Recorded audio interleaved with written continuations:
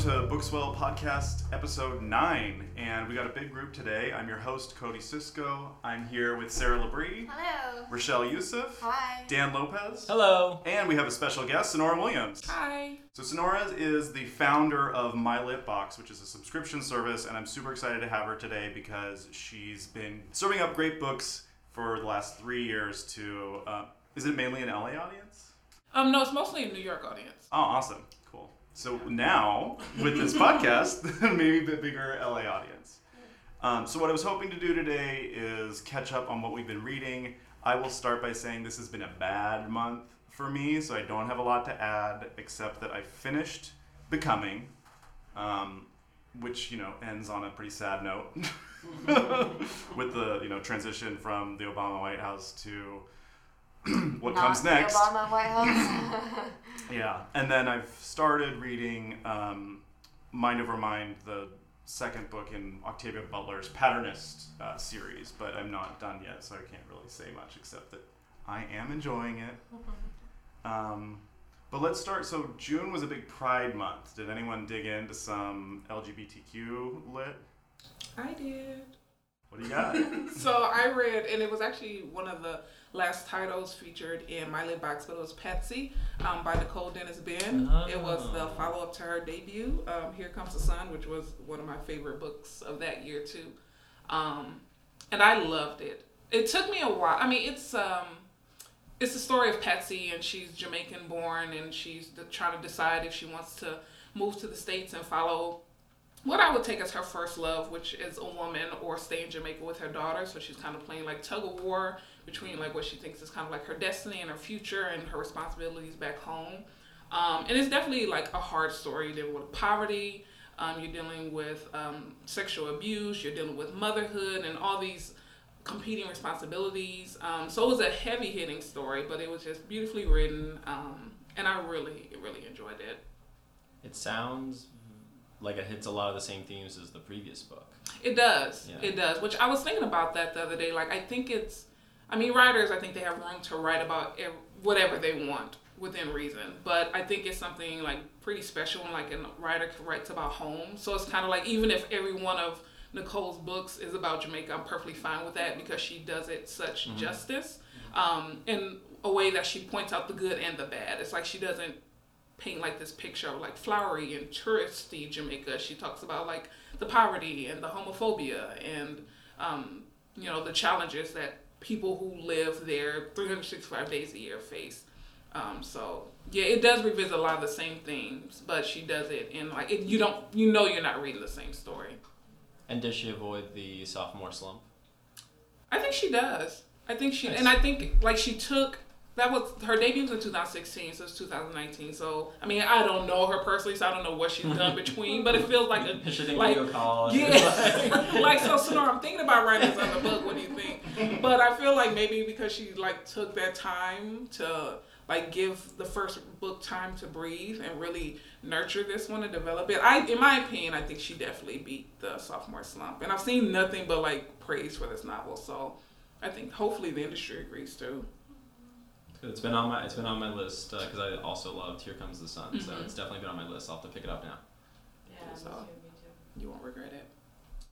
Just on the theme of Pride and Jamaica, I've been really excited to dig into Lot by Brian Washington. It's a collection of short stories that is, the author's from Houston, and the stories are about Latinx and African American boys and queer relationships and Houston, and there was one of them was in the New Yorker, and I was really familiar with his writing just from the internet, and what I've read so far doesn't disappoint. It's very funny, very poignant, like incredible writing about the city of Houston, which is not something I feel like people say often.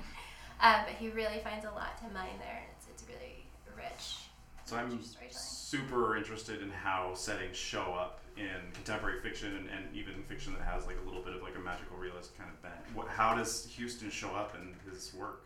It's funny because, I'm from there and I grew up with the vocabulary of the street names he's using and the neighborhoods and the restaurants. And it gave me the same feeling as Solange's last album, When I Get Home, where she just is like speaking as though you know it, and so you do, because she's not gonna and Washington either, he doesn't deign to explain anything. You just have to catch up with the vocabulary, so it's total immersion.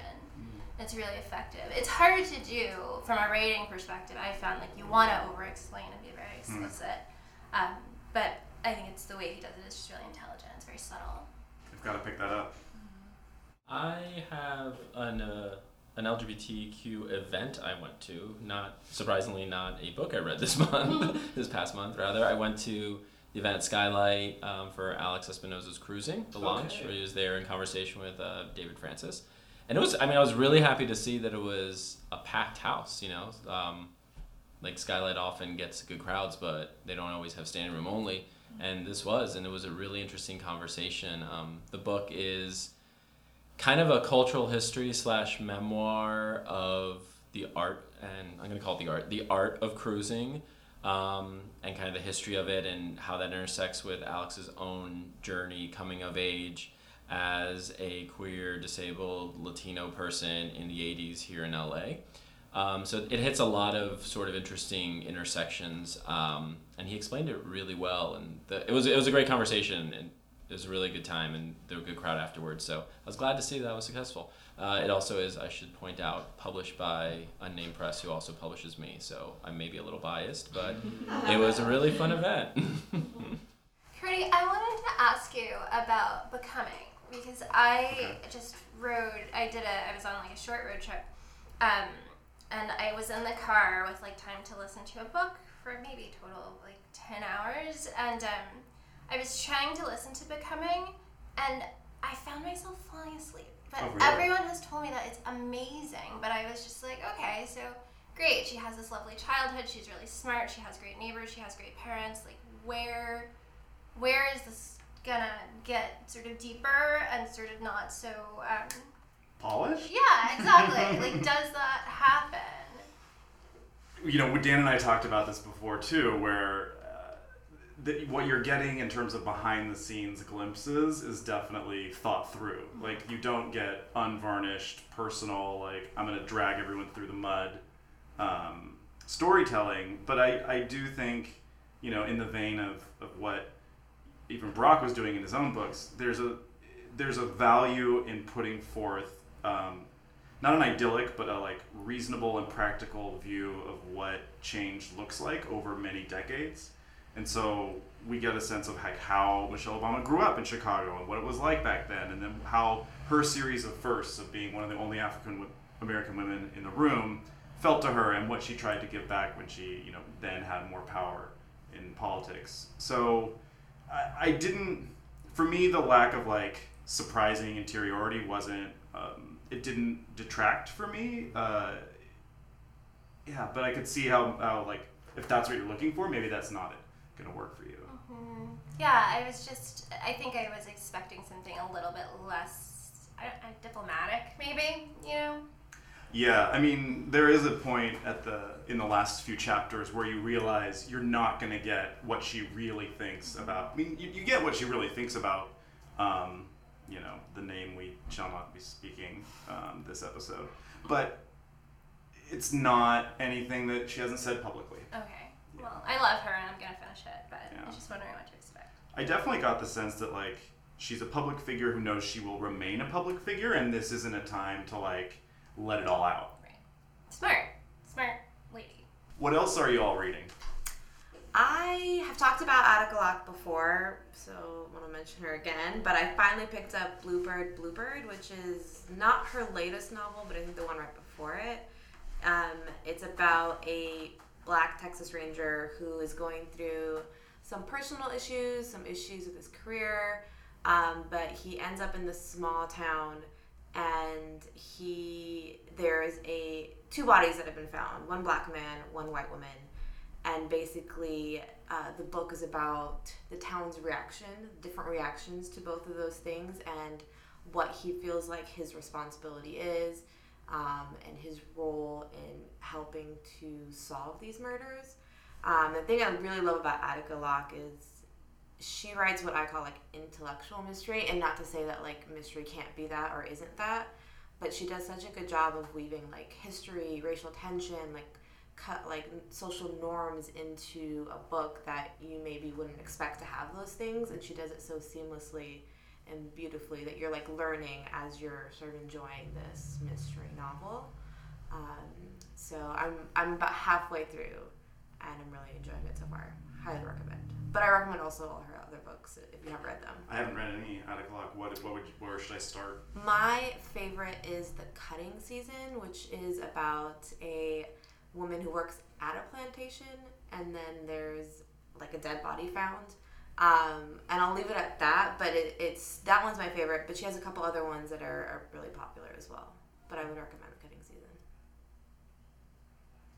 Yeah, she's one of those people that I see her blurbing things left and right. I always see her name, especially in, because she's here, right? She's local? She's an LA author, yeah. So I'm seeing her in that context, but I haven't picked one up yet, but that sounds really good. Yeah, and I know she played some role, I'm not certain what that role is, in the Netflix movie series that just came out. When They See Us. When They See Us, thank you. So she does some of that stuff as well, but really, really great writer, great person. She's everywhere. I always go to her readings when she's at Skylight because she's just so funny. Like, she's very quick, and she gets on a show, and her energy is so like bright and effervescent. I love her. Yeah, she's great. I've been thinking a lot about readings and what distinguishes a good one from a boring one, and I don't have any answers, but I would love like ideas and feedback. Like when are you most engaged? Like what is it that stands out? Is it just your innate love for that author, or are you surprised? I think sometimes it is that, but I'll say this. Any reading that has more than 3 people, I am actively upset by it. Yes. Why? Like, I appreciate it. I do. Like, I understand that, particularly as like a event organizer, you want to like support multiple people, but unless it's very well done, it can be like way too overwhelming. And keep your if you're gonna have that many readers, keep it short. Mm-hmm.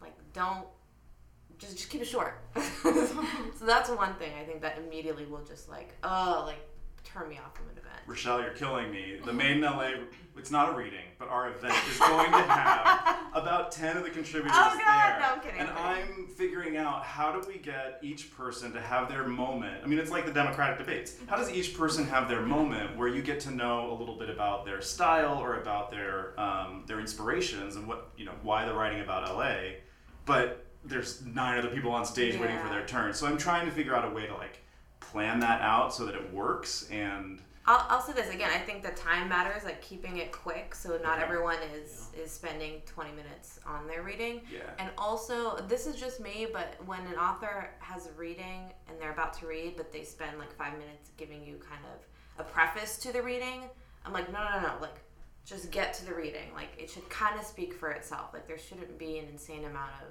explaining you should have to do for the excerpt you're reading. I think it's helpful. I agree with all of that. And I think it's helpful if you can break it up as well, so that you have like 3 people read, then there's like 20-minute cocktail party, and then, like make it more of like a party type of situation, rather than everyone sitting in uncomfortable chairs, because every chair is uncomfortable after like half an hour, and hearing reader after reader after reader. I'll also say, and this is something that writers often aren't good at, which is unfortunate because we're good at writing, not reading our work necessarily, but someone like Henry Lean, who has written, like, he writes a lot of like YA, like kids books, like the one he's most famous for is probably P. Sprout Chen. He gets in the character. He gets up there. I've seen him perform what he's reading. He gets up, he does voices, he's active. Something like that you can listen to 20 minutes of because it's a performance. Unfortunately, most writers are not that type of reader, which is very sad. Yeah, and I will say too, changing the tone of the reading, like, so it's not all the same kind of tone for like 3-4 readers where it all sort of meshes together. I think if you're picking people that at least, like funny or sad or sarcastic or whatever, then it might help kind of cut it up too, so you don't feel like it's just one continuous like sad story that someone's telling. This is super helpful. I'm glad. So Nora, when you had a My Lit Box event with Jessica Salgado, how did that go? What was the response? Because I know that she has a pretty committed following. She does. Her Mango Mafia. It was really good. like in the vein of the conversation about readings, I have a lot of friends who are poets, so most of the readings I go to are poetry readings, which for me works. Like I don't like them reciting their poetry, and it's often like performance. They sell it. It's not just kind of the reading of off of paper. So those readings work really well for me. I struggle with going to like author readings because they sometimes they lack that entertainment factor. Like you were saying, writers are great writers, but they're not always the best performers. I mean, maybe hiring some actors to read for them may be like something fun to do. But as far as like Jessica, she's great, and she has like the supportive community that also shows up and shows out for her. And that was it was great for me because even though I have a lot of friends who are poets, enjoying poetry as a reader is relatively new for me. Mm-hmm. And like her collection, Cortisone, was like, it was so easy for me to fall in love with that collection. And then meeting her and just finding out she's as gracious and nice and as beautiful as her work is.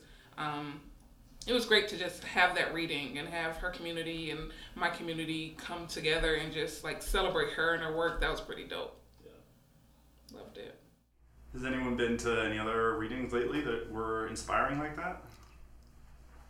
I did a reading with Allie Rowbottom, who wrote Jello Girls, which is a really good book about, she comes from like the Jello fortune, and the line of women thinks that they carry a curse, and wow. There's a lot of sort of genetic diseases, a lot of bad luck, and so the book is really dark and really cool and really crazy. And the reading was organized by Lisa Locascio, whose book Open Me came out last year, and it's just coming out in paperback. So she just had me, Alia, Katia Pekina, who wrote a book called The Deeper the Water, The Uglier the Fish, and a poet named Diana Arturian from USC's PhD program. All of that to say that like it was like a lot of people, it was weird, it was small, and it felt very intimate, and it was almost like, it felt like we were reading for each other, like I wasn't nervous at all. I ended up buying the other women's books while I was there, and like there was just something really inspiring and lovely about just like, oh, we're part of this weird community. Like it's hard to sell books, people don't buy books, like there's not a lot of people reading, but we can just be in this room. It was here, I was around Little Tokyo. I was at the Poetic Research Bureau, and just talk about our feelings. Like that's another function of readings that I'd kind of forgotten about, because I don't usually go to them looking for that, but it felt really good. I mean, that's what I was going to say. I also think, and maybe this is something we all need to work on, is it would be great to have literary events that are not just straight up readings, like finding ways to celebrate literature and reading that aren't just, not to say just, but, that kind of take the reading model and maybe expand it or change it up or see how we can do things a little bit differently. Yeah, so much of the journey for a writer seems to be about finding more and more platforms and places to get your voice out there and like your writing out there and visible. But that's like one piece of the puzzle with how to be a successful writer in terms of your career. So I'm 100% behind that. Like, yes, the reading and voice is important, but like also all the connections that you can make just by being with other writers and other fans, that's really important too. Yeah, definitely. And it's something fun that people who aren't necessarily trying to network want to attend. Like it becomes problematic for, I think, any community, any culture, any movement, whatever, when you're only talking to yourselves. Like yes. You need to bring in the outside, and if that's like, let's go to a water park and read poems on the flume ride, like maybe that people will come to that, or like let's all get stoned and do a sound bath while someone reads their poetry. Like that kind of stuff could be really fun and like different, just something that is a fun event that happens to be centered in the literary arts. Totally, I agree. We need to be more fun. The revolution starts now. Yeah, I mean, I'm so up my own butt elitist literary fiction fan that I like those boring readings that everyone always complains about, but they're not the only kind of reading. And I think for a long time it seemed like that was how you did a reading, It doesn't have to be like that. Yeah, now it seems like there are so many per day. We catalog 6 or 7 per day sometimes in the Events Navigator that it must stand out. Well, I guess a lot of authors are finding ways to make their events stand out but a lot are just like, hey, I'm gonna go up there and just do my thing. Yeah, that's exciting. The Little Literary Festival is coming up soon. Speaking of celebrations of literary culture. Yeah, I mean, it kind of came out of nowhere, but I'm gonna go with it. I'm gonna like jump in.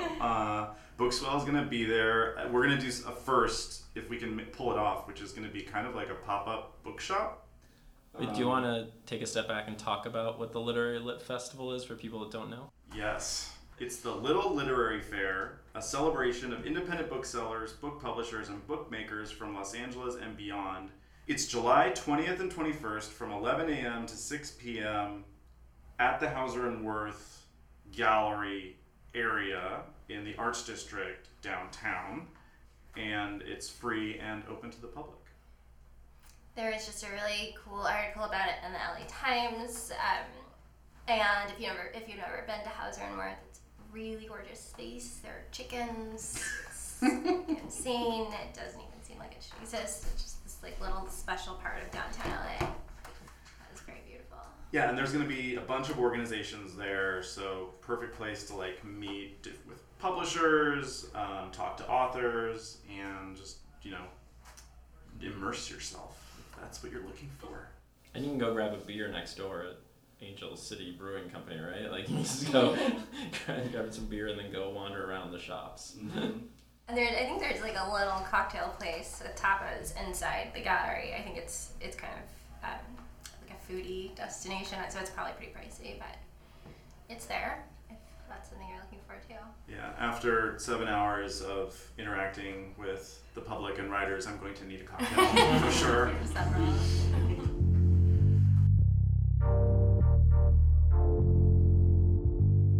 All right, Sonoro, welcome to the Bookswell podcast. I've been wanting to catch up ever since we got to hang out in Portland at the AWP conference. I'm a subscriber to My Lit Box, so I know what it is, but some of our listeners might not. So tell me more about what it is and what brought you to create it. Sure. So My Lit Box is a quarterly book subscription service that's committed to highlighting writers of color. So they sign up and I ship the boxes to them. And we have 3 topics that we cover, or 3 genres rather. We have a young adult box, we have an adult fiction box, and we have an adult fiction by Black women writers box. So our subscribers sign up on the website during our subscription windows, and we've been going on for about 3.5 years now. Yeah, that's great. How do you decide which titles to pick? The first criteria is it has to be written by a writer of color, and it has to fall within like one of the genres I outlined earlier. But pretty much I just find the titles that I'm interested in, and I just read. And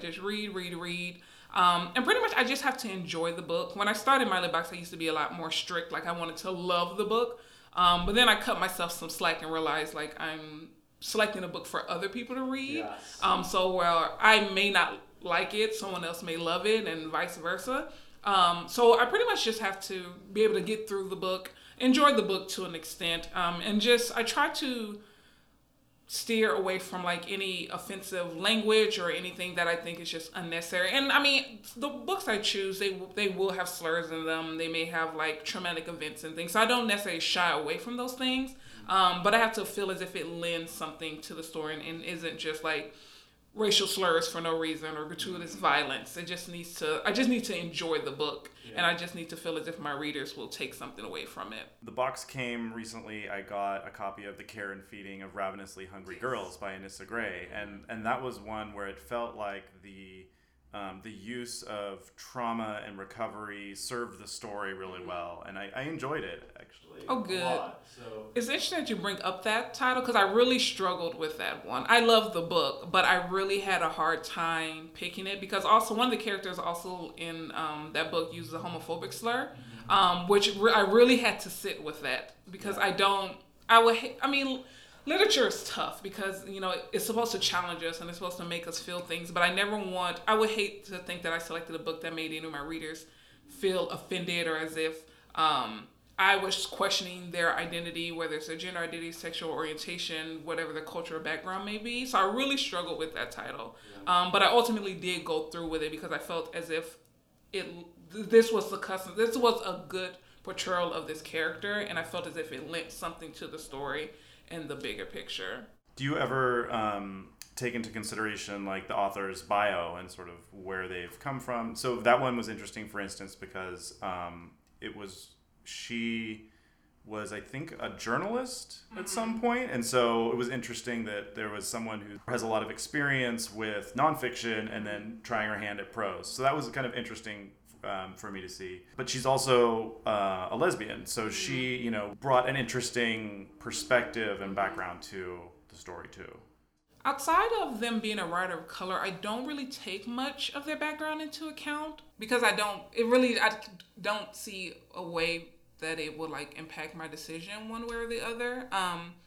The only thing I will look at is if they've been in like the news for something negative. Okay. If they're problematic, then I won't use their book. Yeah. I can't with a clear conscience, and especially if they've done something or spoken about something that doesn't align with my personal beliefs. And I think not so much that their opinions don't align with mine, but if I think their opinions are harmful to others, then I can't bring myself to support their work in any big way. Yeah. That's one of the criteria for us if we list events on the website. It can't be like sort of like folk remedies that harm people and keep them from seeking medical treatment for serious conditions. Exactly. Like I don't want anyone by what we're doing to get exposed to like inaccurate information. Yeah. So outside of like just making sure they're a writer of color, that's about as far as into the background as I go. But I do love using books from debut authors. Yeah. That's something I really do enjoy because one of the missions of My Lit Box, which isn't something I speak about often, is just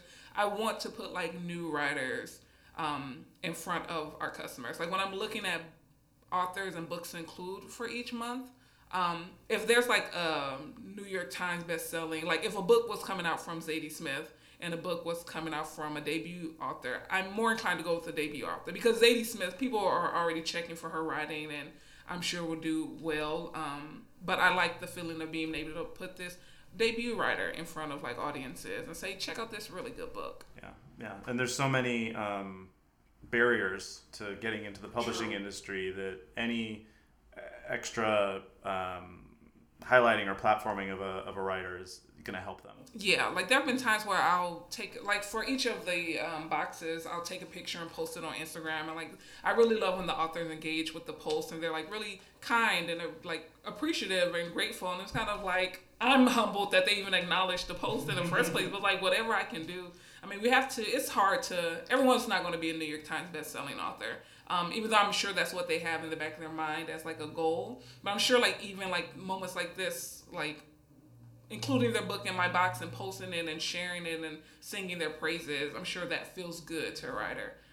So anything I can do to help in that regard, I can. Yeah, that was one of my questions is how much do the writers get involved? Do you have discussions or events or how does that work out? I don't. I mean, it's something that I would like to do, but it takes so much time and so many writers are based either on the East Coast or just not in LA or Southern California area. So I don't really engage with the writers very much. Like when I pick a title, I just deal with the publishers directly. So it's not like I have to like go through the writers to get the books. Mm-hmm. There have been like some writers in the past who have been really gracious and they've like signed like book plates for me to include with the books. But I haven't like had any like in-person book clubs or discussions in person or online. But that's definitely something I want to entertain. When the last book came, I opened it up and I was like, wait, this isn't just a book. Like, there's all sorts of fun stuff. Sometimes there's like tiny journals or other like that, and they're really cool. It's stuff that I'm like, this is really cool. I'm glad I have this now. Yeah, so we have the two options. One is a book only option, but then we have what I call the full box option, which includes the book. And usually about 3 to 4 additional items. So they could be a journal, a bookmark, stationery, pencils, tote bags. Like it kind of runs the gamut. I try to use things that are relevant to the title, that so they in some way relate back to the book. And they're also useful. Like I don't want to just send people clutter. I want to send them things that they can actually use. So it's nice to hear that it comes in handy. Good. What's coming up next?